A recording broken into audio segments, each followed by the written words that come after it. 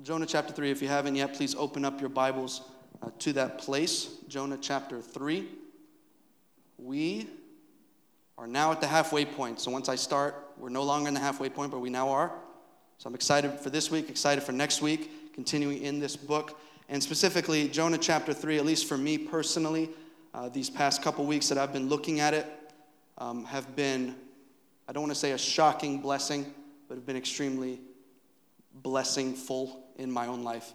So I hope that some of that blessing overflows today, and then that we really get something God-centered out of this Jonah chapter 3. And really the goal of today is that. I know often when I try to come up with an outline, it's more application-based, and what I mean is there's a question. So like Jonah chapter 2, how can we experience and understand the mercy of God once again? How can we return to him? And then there's those action steps. We pray, da-da-da-da-da. We all remember. We all remember. You say, yes, yes, I do. Well, today is a little bit different in that as we go through Jonah chapter 3, what we're going to draw out of it are simply three principles or three truths about who God is. And I hope that we don't turn off our worship when the band leaves the stage. But I hope as we enter God's word, our worship is still there. And as we enter his word, not only are we engaging our minds, but we're engaging our hearts. We're engaging our worship of the one that is worthy of it, as we just sang, as we go through Jonah chapter 3 today. Because that's really the goal. All right, that's the goal of every message, right? To be God-honoring. But today specifically, these three principles are all about the character of God. And specifically, so spoiler warning here, specifically, I want us to reflect, recall, and worship the character of God. And what we're going to see today are these three things.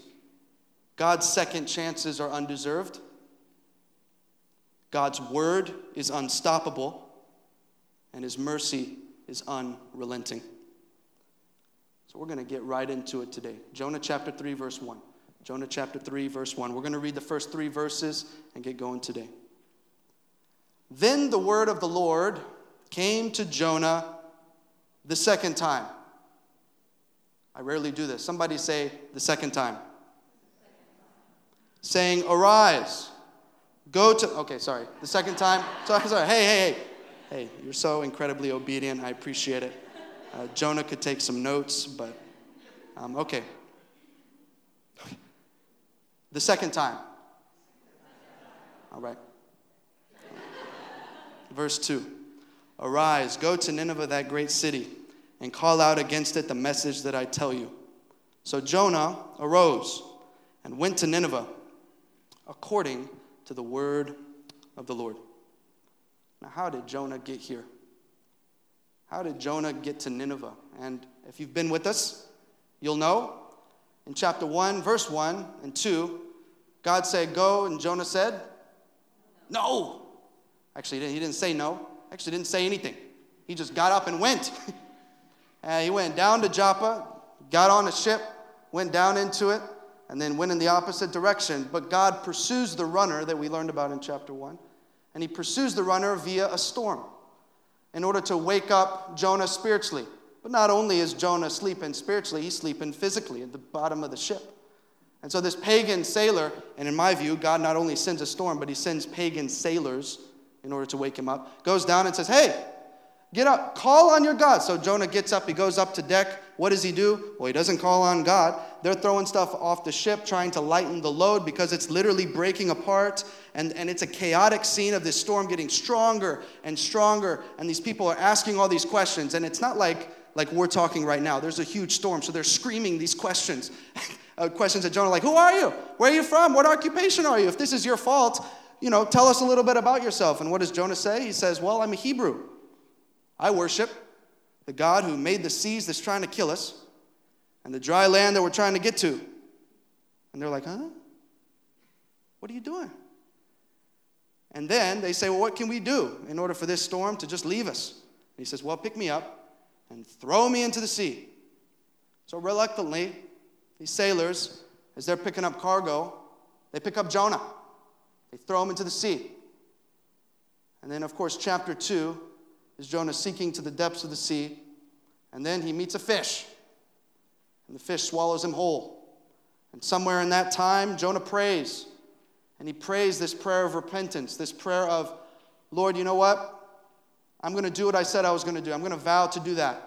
And salvation, the only reason I'm rescued right now, the only reason I'm able to enter back into your presence, even though I was fleeing from it before, is because salvation belongs to the Lord. And then as soon as he says that, boom, fish vomits him out. And then we come to chapter 3, verses 1 through 3. And God is calling him here. So there's a second chance involved. We're going to get to that. But again, I want to explain a little bit about this call. He is calling him to Nineveh. I know I've already talked about Nineveh a little bit, but a little bit more. Because as I was studying through Jonah chapter 3, looking at commentaries, looking at notes, looking at manuscripts of other sermons, I don't think I ever found like the same thing said about Nineveh. It was one wicked thing after another wicked thing. The conclusion, they did some wicked stuff. Specifically, the one I found most recently, they were known for forcing conquered enemies to dismember and disfigure their fallen comrades. And why would they do things like this? And that's the extent that I'll explain their wickedness. But why would they do things like this? And the reason they did it was so when they come to a city that they want to conquer, they have very few casualties because of the reputation they have. And this city will be like, well, we know if they want to try to mess with us, they're going to do some nasty stuff. So we're just going to give up now.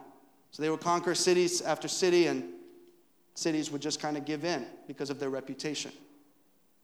But not only that, but a lot of scholars believe that crucifixion started with the Assyrians. Of course, Nineveh being the capital city of Assyria. A lot of scholars believe that it started there. So who can blame Jonah for not wanting to go to the Ninevites with God's message? Who can blame you or me for not wanting to go to a broken world that is hostile toward God and his gospel?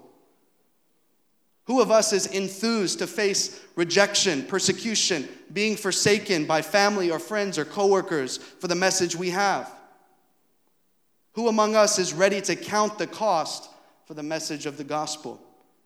Jonah wasn't. But here in chapter 3, he is. All right, he is. He's going to obey. And then we come again to at least the first principle we're going to see here in these first few verses, and that is this: God's second chances are undeserved. God's second chances are undeserved. Then the word of the Lord came to Jonah a second time. And this recommissioning of Jonah is just that. It's a recommissioning. It's almost the exact same command given to Jonah in chapter 1. He gives this commission to Jonah once again. So we're actually going to read Jonah chapter 1, verses 1 through 2, just so you see how almost precisely the same this command is. Now the word of the Lord came to Jonah, the son of Amittai, saying, "Arise, go to Nineveh, that great city, and call out against it, for their evil has come up before me." The exact same commission he gives them now. He's been through this journey of receiving God's mercy, and God gives him the same commission. But Jonah deserves to have his preaching license revoked. He deserves to be cast out and decommissioned for his rebellion. He deserved to have the privilege of serving God taken from him because of how he ran away from God. But instead, God gives Jonah, an undeserving prophet, a second chance. And I think what we see here and what we see time and time again in the scriptures is that God is a God of second chances. In fact, I'd say that God is the God of another chance. Because if you're like me, you've used up your second chance a long time ago. Some of us are on our 10th, 20th, 30th, 56th chance. The mercy of God is boundless. And we see it all through the scriptures. Think of Moses, who murdered a man and God raises him up to deliver his people. Think of David, who committed adultery and had a man murdered, and he's used to write the majority of the book of Psalms and rule the nation of Israel. Think of Rahab, who was a prostitute in Jericho, And she was used to rescue Israelite spies. Think of Peter, who denied even knowing Jesus after spending 3 years with them. But he preaches to thousands and billions if you consider his writings. And think of the ministry of Christ on earth, when he's ministering with Zacchaeus, the tax collector. And Zacchaeus was considered a sinner by his neighbors. And when Zacchaeus shows that he changed and starts to make amends by giving possessions to the poor, Christ responds by saying, "Today salvation has come to this house." Or when the criminal dying on the cross next to Jesus asks him to remember him, Christ responds by saying, "He will be with him in paradise." You could keep going in the scriptures, but these examples serve as monuments of our God of another chance. Because God has a way of using messy people to be his messengers. And that's Jonah's story. And aren't you glad? Because I'm glad. Aren't we glad that God gives second chances? Where would we be without his second chance? How many here pursued God at the very first opportunity? How many here believed God the very first time they heard the gospel? How many here turned from sin the very first time God identified that sin to you? Did you turn away immediately, or did God mercifully warn you again and again and again? Aren't we grateful that we serve a God of second chances?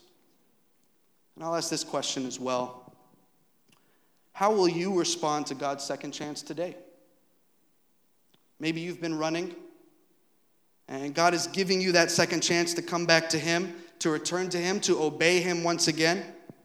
What will you do with that second chance? Maybe there's a sin in your life that you've just let sit there.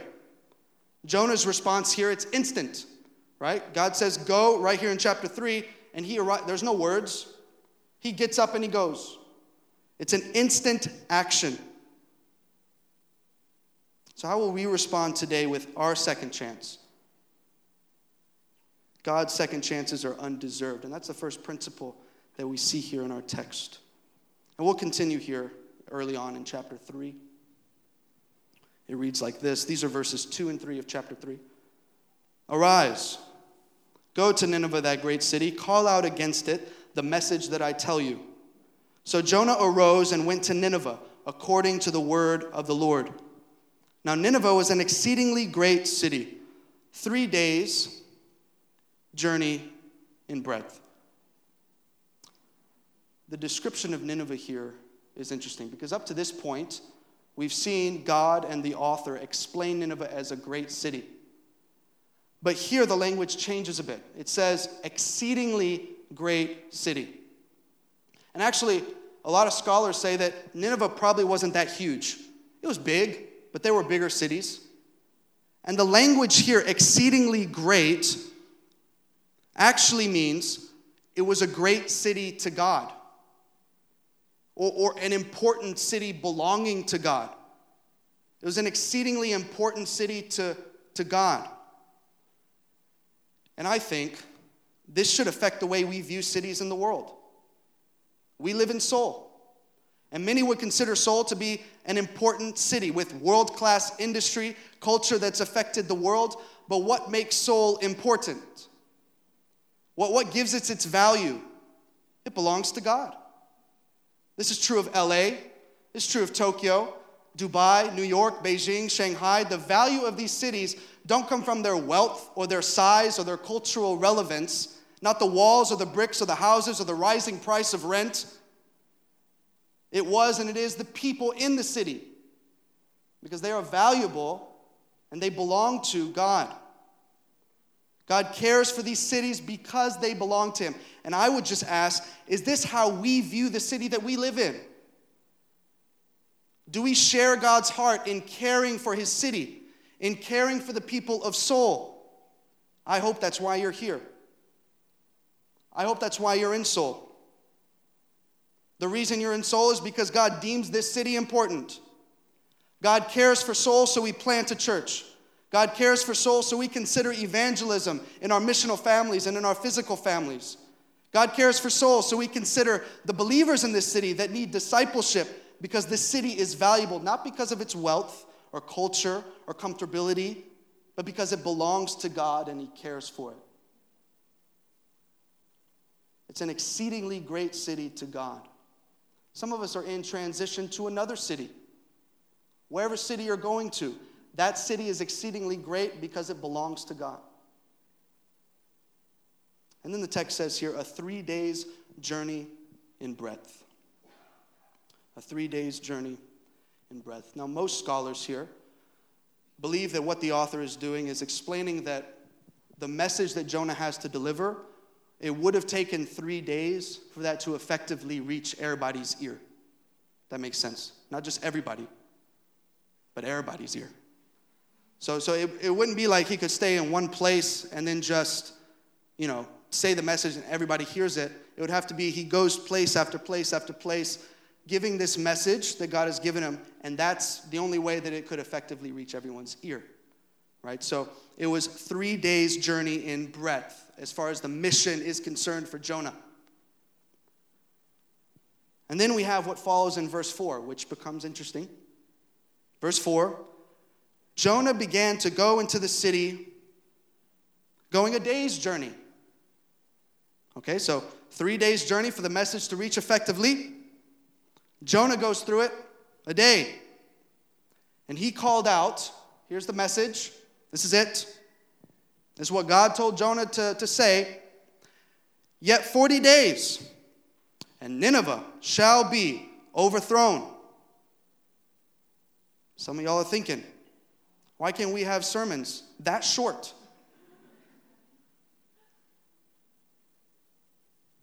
But that's the message that God gives Jonah to tell the Ninevites. And I don't take it that Jonah going through the city a day's journey necessarily reflects the lackluster preaching of Jonah.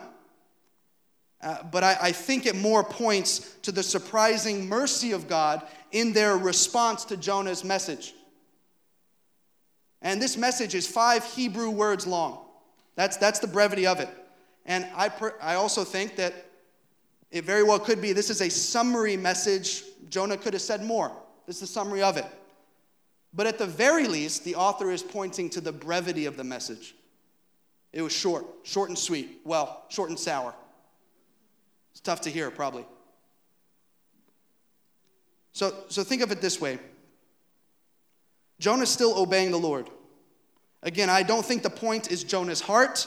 I don't think it's his attitude because we don't hear anything about his emotions up until now. That's chapter 4. But instead, what we see here is the power of God's word. Because how do they respond to God's message here in verse 5? And the people of Nineveh believed God. And this is more shocking than Jonah's rebellion, more impressive than the great fish, more awesome than Jonah staying alive in the fish for 3 days and 3 nights. It's more surprising than Jonah being vomited out from the fish. The city is a 3 days journey.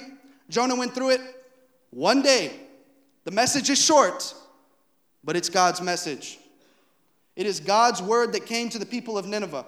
And verses 5 through 9 explain their response to this brief message of 1 day. Verse 5. We're going to be reading verses 5 through 9. And the people of Nineveh believed God. They called for a fast and put on sackcloth from the greatest of them to the least of them. The word reached the king of Nineveh, and he arose from his throne, removed his robe, covered himself with sackcloth, and sat in ashes. And he issued a proclamation and published through Nineveh, by the decree of the king and his nobles, let neither man nor beast, herd nor flock taste anything. Let them not feed or drink water, but let man and beast be covered with sackcloth, and let them call out mightily to God. Let everyone turn from his evil way and from the violence that is in his hands. Who knows? God may turn and relent and turn from his fierce anger so that we may not perish. Let's go back to verse 1 of chapter 3. It says, the word of the Lord came to Jonah. the only reason Jonah is here, the only reason Jonah receives a second chance is because the word of the Lord came to him. Now read verse 2. Call out to it the message I tell you. And in the original, the root for proclaim, in the original language, in the Hebrew, it's actually used 3 times in verse 2. Call out to it the message I tell you, which literally it would be translated something like this. Proclaim the proclamation that I have proclaimed to you. So the focus now is on the message. The focus now is on the word of the Lord. It's not on Jonah. It's not on his rebellion or his attitude or his emotion. But the message works. Not because of Jonah, but the message works in spite of Jonah. And I'll say this. If you remember chapter 1 to chapter 2, there's a transition that takes place. Right? You remember that? Chapter 1, there's that chaos. People are throwing stuff off the boat. There's the storm that's getting stronger and stronger. People yelling, "Who are you? Who are you?" And Jonah's like, "Ah!" And then, all these things are happening. They're throwing Jonah. And the transition comes when you have all these characters in the story. And then now it's God and Jonah in the belly of a fish. There's another transition happening here because in chapter 2, you're focused on Jonah, his attitude, and his repentance and this prayer. And now the focus is on the word, the message that he has to give. I mean, you could keep going in chapter 3. Verse 6 says, the word reached the king of Nineveh, and he arose. Again, the same language here in Jonah's first and second commissions when responding to the word of the Lord, arise. So the word of the Lord comes, the response is, get up. So here the word of the Lord comes to, it reaches the king of Nineveh, and he arose. But the king is not the subject. Jonah's not the subject. God's message is. The message gets to the king and it causes him to change. And again, what we're seeing here is the power of God's word. The power of God's word. And when I think about the power of his word in transforming lives, and I think of church history a little bit. In 298 AD, during Diocletian's last persecution of the church. Diocletian was an emperor in Rome, super evil, and he actually killed people that preached the gospel. Yeah, he would burn entire Christian villages. And in this particular bit of persecution, what was Diocletian's goal? His goal was to burn every Bible in the land. He wanted no one preaching it, no one learning from it, no one living according to it, and he thought he succeeded. But somewhere around 10 years later, his own hand-picked young successor named Constantine, he had a vision, and he wanted to understand what this vision meant. So he asked people, bring me a Bible. And they said, well, there was this guy named Diocletian, he burned them all. And actually, when Diocletian burned all of the Bibles, he erected a column that said, the name of Christ is extinguished in Latin. And 10 years later, Constantine comes in, he asks for a Bible. There's no Bibles. And then what he says, he makes an announcement in the land. And in less than 24 hours, more than 50 copies of the Bible showed up because not even the world's top rulers can stop the Word of God. Then in 1778, there was a French philosopher named Voltaire. And he said, 100 years from now, the Bible will be a museum piece. Well, a few years later, Voltaire died, and the Geneva Bible Society bought his house. And they used it as a distribution center to put Bibles all around the world. And the very printing house that printed his blasphemous statements started printing Bibles because not even world-class philosophers can stop the Word of God. You see, what I'm trying to say is that people have been trying to bury God's Word and deem it irrelevant, archaic for centuries. But God's Word has outlasted all its critics. God's Word is unrelenting. His truth is everlasting. His commands are enduring. His gospel is indestructible. His judgments are indisputable. His corrections are timeless. One pastor said it this way: the book is fresher than tomorrow's newspaper. It's more definite than the U.S. Constitution. It's the backbone of science, the highest aim of philosophy. It's the inspiration of poetry. It is the Word of God. It will clarify your call to ministry. It will transform your life. It will help you fight temptation. It will light your path. It will build your faith. It will feed your soul. Time cannot age God's Word, and ages do not time it. In God's Word, we find the cure for sin. We find the gospel of Jesus Christ, the greatest message ever written to paper. And in it, we see the hope of Christ coming again. Herod couldn't stop it. Diocletian couldn't destroy it. Nero couldn't tame it. Saul of Tarshish couldn't stop it from spreading. And in our text, Jonah couldn't run from it. It is the timeless, indestructible, unstoppable Word of God. Now, what does that mean for me? What does that mean for us? Know the message and preach the message. Teach it to one another. Preach the gospel in your context to those who don't know. Remind one another of the gospel message to those who do know. And understand that the efficacy and the effectiveness of our preaching and our sharing is not the length of the message, and it's not the eloquency in which it is presented. The power of the message comes from the source of the message, God and His word that He has spoken. And our job, our calling, is to know the gospel, remember the gospel, and preach the gospel. We can't make anyone repent. We can't transform anyone's heart. Jonah's message was straight from the mouth of God, and that's where the power is. Know the gospel and preach the gospel. God's word is unstoppable. Amen? Then we come to verse 10. Verse 10, it says, when God saw what they did, how they turned from their evil way, God relented of the disaster that He had said He would do to them. And He did not do it. Now, as I was reading through some sources, I heard a lot of people say how surprising this was, this mercy from God, this relenting from God. But I don't think we should be surprised. If you read in Jeremiah chapter 18, verses 7 through 8, it says this. If at any time I announce, this is God speaking to the people of Israel, if at any time I announce that a nation or kingdom is to be uprooted, torn down, and destroyed, and if that nation I warned repents of its evil, then I will relent and not inflict on it the disaster I had planned. This is who God is. He is a relenting God. And there's another truth here that I think we find in verse 10 of chapter 3 that we should not pass on. And this is more incredible than Jonah running from God, more amazing than Jonah surviving in the belly of the fish. It's more awe-inspiring than Jonah being vomited out of the fish and heading in the right direction. And that truth is this: God can save anybody.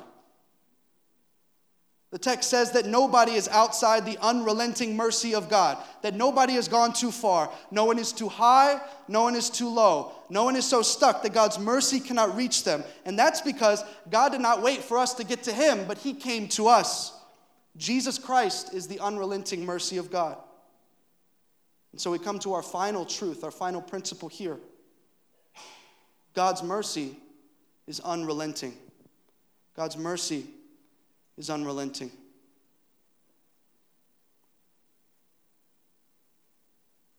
Let's look at verse 9. Verse 9 of chapter 3. I'm going to ask the praise team to come up. Verse 9 of chapter 3 says this. The king of Nineveh is speaking. Who knows? God may turn and relent from His fierce anger so that we may not perish. And you'll recognize the word perish here. In chapter 1, it's used by another pagan turned saint. And in chapter 1, we see the sailors. The sailors, chapter 1, verse 6, they say, "What do you mean, you sleeper? Arise, call on your God. Perhaps the God will give a thought to us that we may not perish." And they say it again. later. The sailors, before throwing Jonah off the ship, they say to God, O Lord, let us not perish for this man's life, and lay not on us innocent blood. For you, O Lord, have done as it pleased you. See, God made a way for the sailors and the Ninevites to escape their perishing through believing and repenting.